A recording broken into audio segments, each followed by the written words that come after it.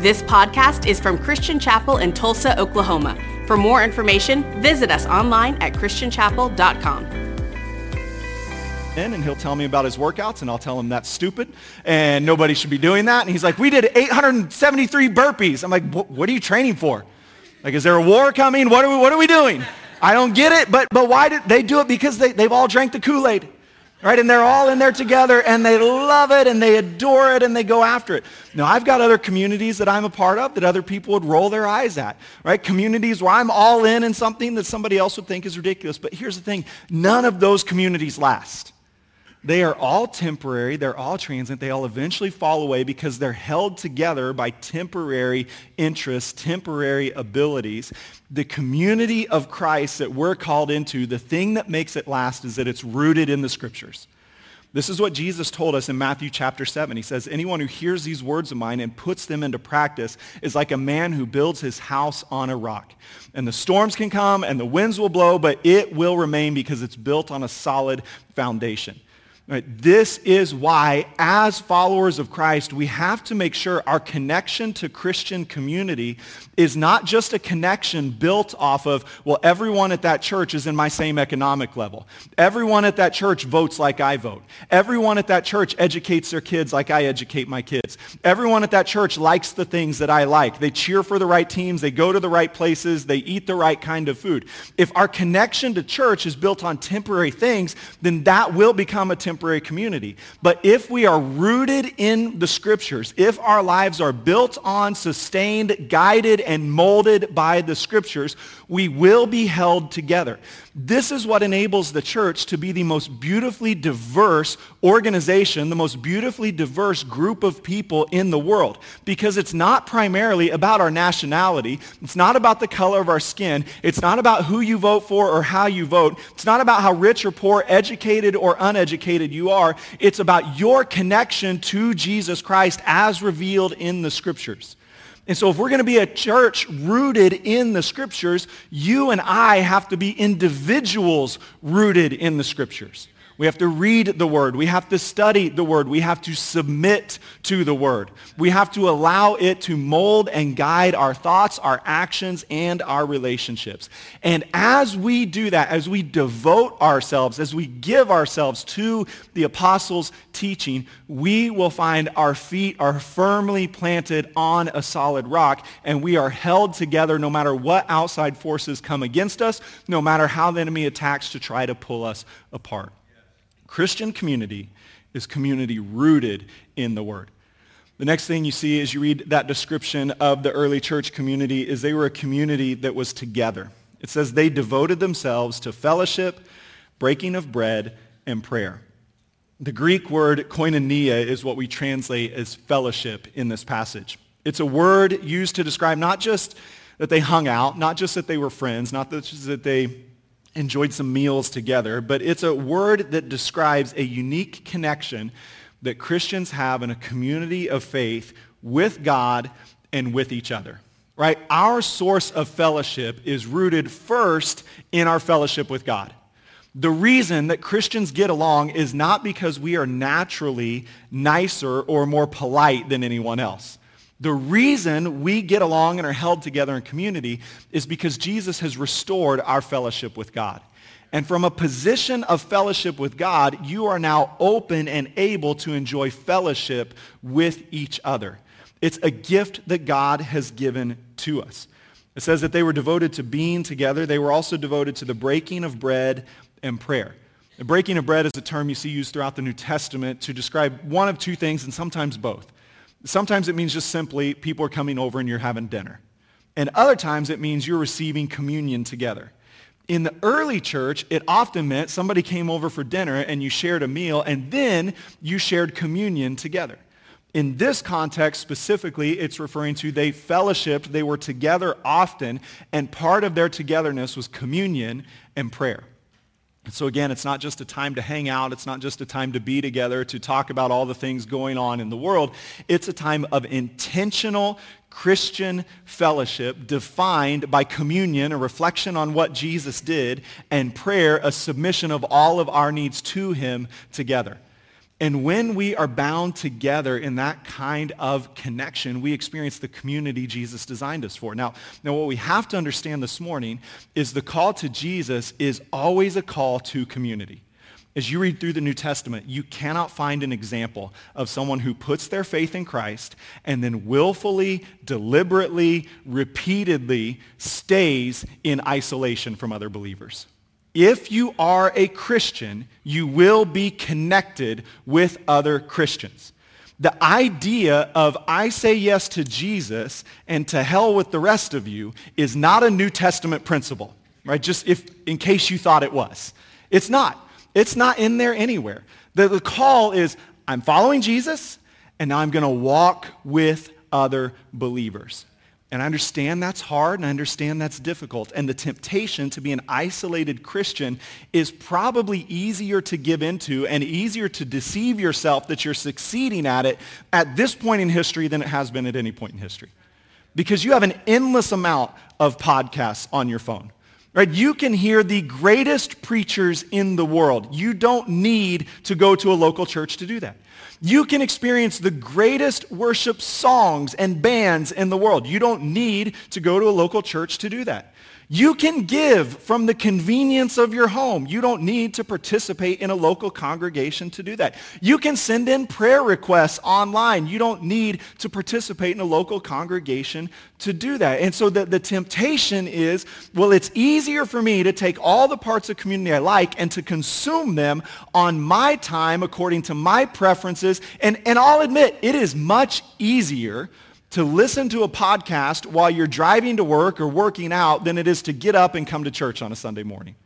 Right? It is easier to cultivate your Spotify playlist with only the worship songs that you like, so you don't ever have to listen to one you don't. And then not only that, but you can adjust the volume to your preferred level, right? And there's not some dumb pastor saying, put in earplugs, get over it, right? You don't have to deal with that nonsense. You can do it all at your level. And all of this, it's never been easier to think I can get it all on my own. And yet, scripturally, this is a foreign concept. There is no idea that there would be Christians who exist on islands or in isolation. The call to Jesus is always a call into community. And community always requires other people. Now that is hard and that is difficult. Because you know, just like me, the space where you are never annoyed is when you're alone. Right? Like I don't think I've ever lost my temper when I'm by myself. I've never spoken words I had to apologize for when I'm by myself. Because no one can hear the words I speak, right? It doesn't mean they don't come out. It just means no one hears it or hears it. So I get it. It's easier. And then sometimes if we've been hurt in church, there's that extra motivation of like, well, if I go back there, last time I got hurt in a friendship, I felt betrayed, I felt let down, I felt all of that can be true, all of that can be valid, but those are things to work through, not reasons to stop participating in community. We are called together. It says the early church devoted themselves to fellowship. With the same spiritual discipline that they embraced the apostles' teaching, they embraced the fellowship of believers. Right? It wasn't, as long as you embrace the apostles' teaching, you're okay. It was, no, you need this, and then you need each other, and you need to join together in communion, and you need to join together in prayer. And that call remains the same on our lives today, regardless of our preference, regardless of our personality, and regardless of our experience. We are all called to community. The next thing we see in the early church is that it was a supernatural community. Acts 2, verse 43 says, everyone was filled with awe at the many wonders and signs performed by the apostles. As we work through the book of Acts, we will see stories of supernatural healing, stories of guidance, stories of God's deliverance. We will see dead people who are raised to life. We'll see all these incredible things. But what we see from the earliest description of the church community is it was a place where the supernatural signs and wonders of God were not just stories of old that they told, but they were current experiences that they shared. Christian community is never meant to be just another form of cultural connection. It's not just to be a place where you like the people and so you go hang out. Christian community from its inception to its fulfillment is a supernatural community. We have been instituted by the God who spoke the world into existence. We are based on the work of Jesus Christ. We believe in his virgin birth, in his sinless life. We believe in his sacrificial death and his resurrection. We believe that he ascended into heaven and is seated at the right hand of the Father. We believe he will return to judge the living and the dead. We believe he sent the gift of the Holy Spirit to his people to fill us with power to release supernatural signs and wonders in the world. We believe that healing, provision, deliverance, guidance are things that didn't just happen once upon a time, but are the daily experience and expectation of everyone who follows Jesus. When someone participates in Christian community, there must be a supernatural expectation to it. We cannot control those supernatural experiences. We can't manipulate them. We can't make them happen, but we can expect them. We can long for them. We can ask for them. And when we receive them, we're going to celebrate them unapologetically. Regardless of how it fits in culture, regardless of the reactions of those in the world around us, we believe that we are men and women created in the image of God, restored to fellowship with the Father through Jesus Christ, full of the Holy Spirit, and that as we share the gospel, he still confirms his message with signs and wonders. And so we seek it, we make space for it, and we celebrate it when it happens. Christianity was never meant to feel like a lecture hall on a Sunday morning. Right? We're not giving historical lectures on this is who Jesus was and this is why you should try to be like him. We are coming into a living, breathing experience of the Spirit of God in real, personal, powerful ways. And there's a special experience of that Spirit that happens when we're together. And in that space, we're going to remember God is supernatural. And we are longing for him to come and continue to pour out that supernatural power on our lives. So for some of us, that idea of a supernatural community, that can be a bit of an obstacle to overcome. The next description that Luke gives us of the Christian community can actually be more difficult for some of us to embrace than the supernatural work of God. The next description is that it's a generous community. It says all the believers were together and had everything in common. They sold property and possessions to give to anyone who had need. Now again, not for you, but I think for some, there can be an objection when you hear that passage of, so they were communists. Like they held it all in common. The one guy took it away and then he gave it away as he wanted. That's not what's being described. Right? What's being described is a form of radical generosity, and the more it intimidates you, the more you need to settle into this passage. And the more you need to begin to understand that generosity is not a requirement or something God forces you to do. It is the natural overflow of a life that has been devoted to Jesus. When you understand what God has done for you, you will become generous towards him and especially toward other believers. Because you begin to understand these are not just people who've placed their faith in Jesus in the same way I have. These are my brothers and sisters. And when it says they came together and they had everything in common, other translations say they held everything in common. It meant that nobody came in with this individualistic expectation of what's mine is mine and what's yours is yours, and let's respect the boundaries and leave each other alone. It's a very American understanding of faith and finances. A more scriptural understanding is you are my brother, you are my sister, and if you are in need and God has blessed me, it is my privilege to be part of his provision in your life. Generosity will always be a hallmark of Christian community. And in my experience at Christian Chapel, with my buddies who pastor all around the country, I've interacted with a lot of generous churches, and I've interacted with some stingy churches. And what I've discovered is this: there is never a generous church full of stingy people. And there's never a stingy church full of generous people. And there's never a stingy church that's making a difference in their community. There's never a stingy church that is projecting an attractive model of community that others want to become a part of. And so when we hear generosity, generosity is not the opportunity for us to look down the aisle and think, I think they're better off than I am and they should be generous towards me. Right? And we see that sometimes. Like, it could be easy for me to think, I want you to be generous. And that generosity, I mean, I would love it if it showed itself in somebody showing up with a Ford Raptor for me next Sunday, parked out front with a big sign that said, "For Chris Dow." And then on the back of that Ford Raptor would be this beautiful ski boat for Chris Dow as well. And then there'd be some four-wheelers attached to the back of that. There'd be a pile of money attached to the back of the four-wheelers, right? And the trailer would just kind of wrap all around, and it would just be like Christmas morning going from one to the other. And sometimes that's our view of like, I love that passage. Everyone should sell their stuff and give me stuff. But that's not the primary point. In fact, that's not the point at all. The point is, if God has blessed you and God has blessed me, we're going to take care of each other when we're in need. Because we all know how life works.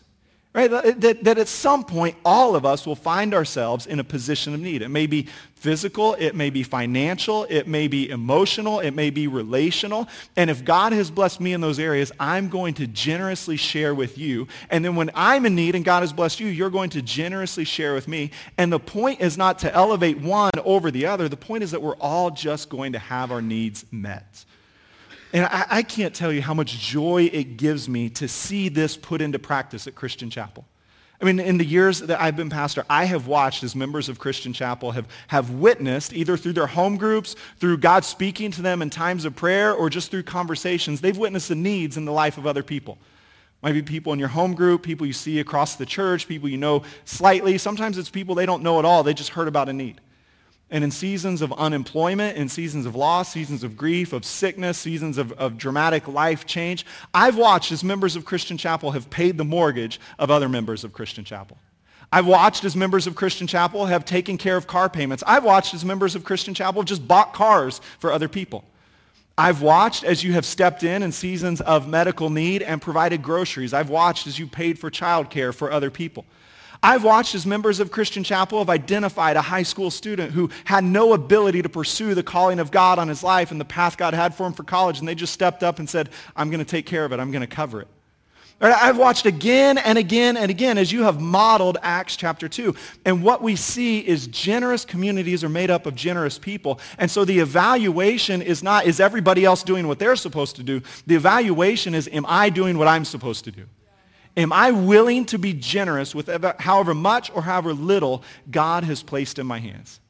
And if we are, our generosity will overflow to each other. And eventually it begins to overflow outside the community of faith and into the communities where God has placed us. We begin to meet the needs of those who are yet even to put their faith in Christ. And from that space, we share the good news of who Jesus is and what Jesus has done. Generosity is not a burden. It's not a religious weight being placed on you saying God will love you when you're generous. Instead, generosity is a description of what happens when you embrace the love of God. When you understand how radically generous he has been towards you, it will overflow out of you into the world around you. As you keep working through Acts chapter 2, you see they weren't just a generous community, but they were a continual community. Verse 46, it says, every day they continued to meet together in the temple courts. They broke bread in their homes, and they ate together with glad and sincere hearts, praising God.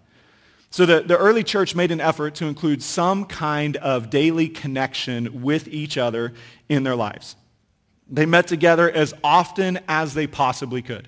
Now, their culture, their way of life was different than ours. Their world was smaller. We're a little more spread out. Right? We live in Oklahoma, so we think if we're within 45 minutes of each other, we're neighbors. It's just no problem at all. You might live halfway to Oklahoma City, and you think Tulsa is where you're from, right? And we just kind of live in this world where distance doesn't mean what it used to mean because we have so many other ways of staying connected to each other.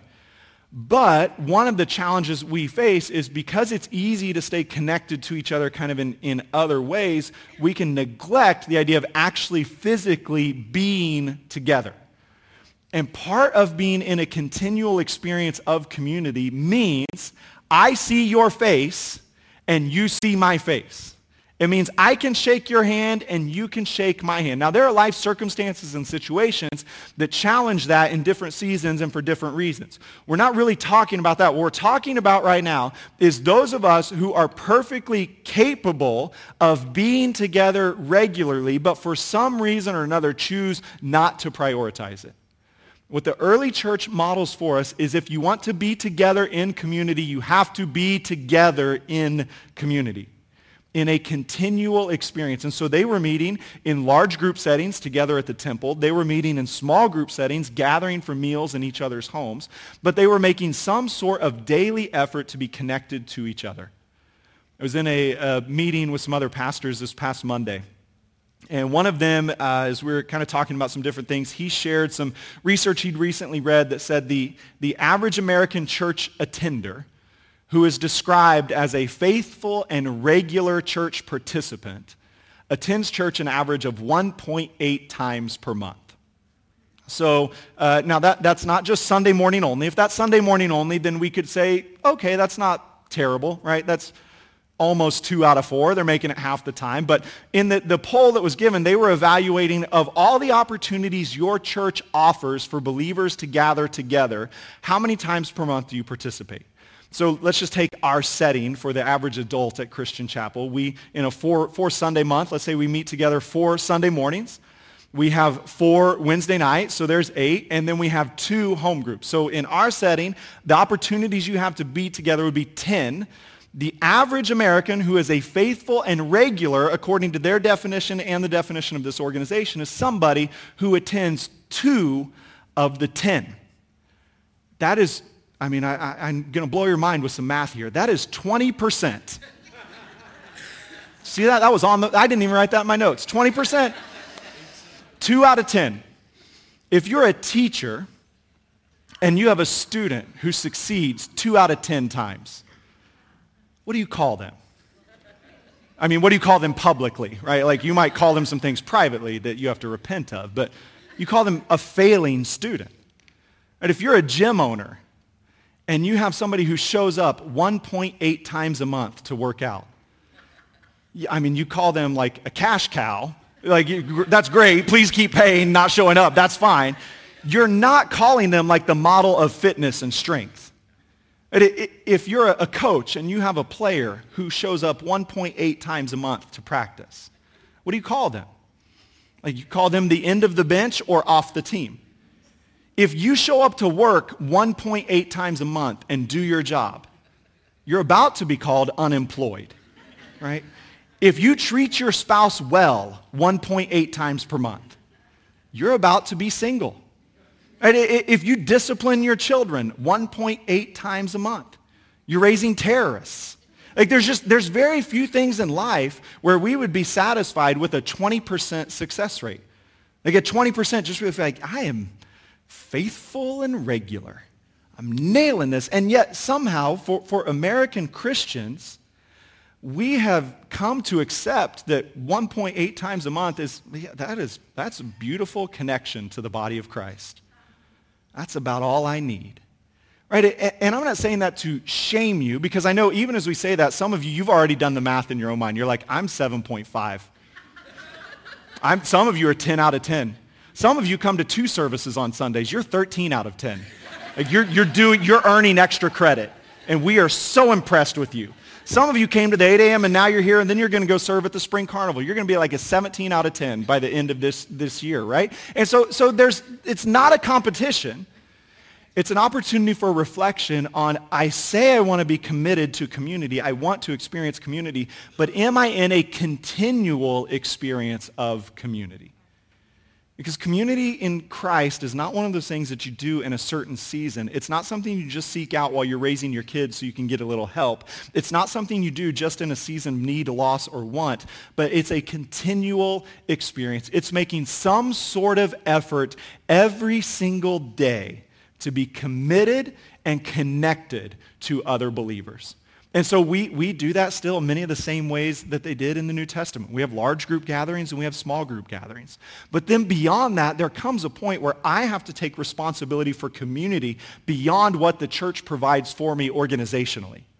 and that you do as well. And we have to decide, you know what, my community is going to extend to other believers who live in my neighborhood who don't go to church with me. My community is going to extend to other believers that I go to school with, that I work with, other believers that I'm around. My community is going to extend beyond a home group, beyond a Wednesday night, a Sunday morning, and I'm going to begin to open my heart and open my home, and we're going to start to build relationships and real and meaningful friendships, and community will always require effort. It will always, you read through the New Testament, we're going to get into some of those stories later. They still annoyed each other. They still had differences of opinion. They still had arguments and disagreements. There were still times where the church leaders themselves couldn't even work together anymore, and they had to go in different directions. And yet, even in the midst of all of that, they stayed continually in community. And everywhere the church was established, there was this expectation that we are continually being brought together and being held together in Christ. And then the last aspect that we see of community in Acts chapter 2 is that it was a growing community. It says the Lord added to their number daily. So what I want us to understand is when we live in the community that Jesus has described for us, it presents an attractive picture to the world. Because it's unlike any other experience of community you can have. In Christian community, the way it's designed to function, your faith in Christ is your entry ticket. There are no other qualifications, no other criteria that are checked at the door. It doesn't matter what you look like. It doesn't matter where you came from. It doesn't matter what kind of home you grew up in. It doesn't matter how you got to church that morning. It doesn't matter the state of your finances. It doesn't matter the state of your health. It doesn't matter how successful or how much of a failure you feel like. It doesn't matter what color your skin is. It doesn't matter what language you grew up speaking. There's not a holy language that you have to learn to earn access into the kingdom. There are not certain cultural customs that you have to adopt. There aren't modes of dress that you have to embrace. The only entry requirement is faith in Jesus Christ. And so when the world sees a community that is diverse and is loving, a community that holds together through seasons of difficulty, a community that has learned to have hard conversations with one another and love each other on the other side, a community that has learned how to forgive as we have been forgiven. A community where you see a brother or sister in sin and you restore them gently into community. A community where you care about the needs of someone else to the point that you're willing to use your resources to help them in their season of need or loss. A community where you link arms in service. A community where you come to live for something beyond yourself. A community where you find peace, joy, love, and hope. That kind of community has a magnetic attraction to a lost, lonely, and isolated world. And what we see in the scriptures is as God's people embrace the community he designed them for, the Lord continued to add to their number every day. Right, and this is the hope of every smaller local church expression of Christianity. Every local church in some way should be a growing community. There's always room for one more. Right, that friend, family, neighbor, coworker, classmate that doesn't yet know Jesus, his plan is that your experience of community will be part of what attracts them into a relationship with the Lord. And what that means for us as followers of Jesus who love the community he's placed us in is we have to be willing to make room for one more.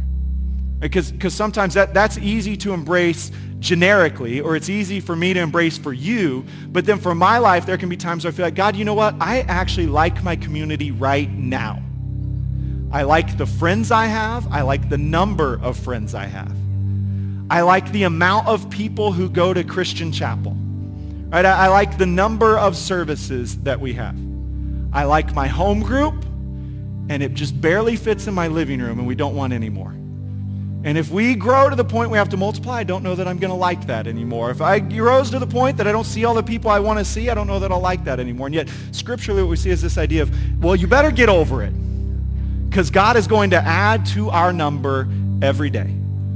And we're going to have to continue to have open hearts, open hands, open homes. We're going to have to continue to follow the path God leads, because if he's going to keep adding, we have to keep adjusting. And just say, hey, that's fine, that's great. These are the most wonderful problems a church can have. Our problems of where do we put all these people that are coming to Jesus? How can we start more home groups? And when we begin to get that big picture, what we find is it's not God asking us to sacrifice our experience of community of, hey, I've got my 5 and no more.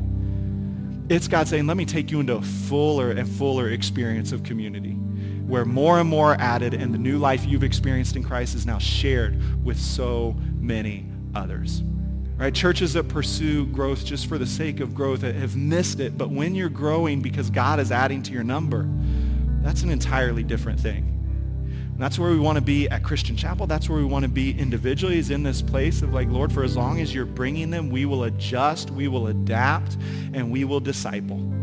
And we'll introduce them into a community that is rooted in the Scripture. We'll introduce them to a community that is built on fellowship together. We will introduce them into a community where the supernatural work of God is on display. We'll introduce them to a generous community. We'll introduce them to a continual community. And in that space, the Lord will add to our number. And don't think of that, again, in a generic sense, specifically. Think of your friend, your family member. Think of your son, your daughter. Think of your coworker, your classmate. They are the number that the Lord will add to us. And it will be your privilege to welcome them in, your privilege to disciple them, your privilege to see them experience the fullness of life and community that they were created for. If you'll stand with me, I want to pray for us. Then the band's going to come back and lead us in a final song. Jesus, we thank you for your grace. We thank you for your mercy. We thank you that you have not just come to restore our connection to God, but you've come to restore our connection to each other. And so, Lord, today we invite the Holy Spirit to come and speak personally to each one of us about our experience of community. If there are spaces where we are settling for less than what we were created for, will you come and reveal to us, Lord, how we can more fully participate in the community you've called us to? Will you begin to show us, Jesus, the things that we need to change, the priorities that we need to rearrange, the areas where we need to increase our investment of time and energy? Will we begin to understand that we were not just created to know you and casually know other believers, but we were created to walk in deep and meaningful relationship with you and in deep and meaningful experiences of community with other followers of Jesus. So Lord, will you come today? Will you forgive us for sitting on the fringes? Will you remove the obstacles that we have placed or that others have placed in our lives? And will you help us begin to move forward in a continual, life-giving experience of community together? In Jesus' name, amen. Thanks for listening to this podcast from Christian Chapel. For more information, visit us online at christianchapel.com.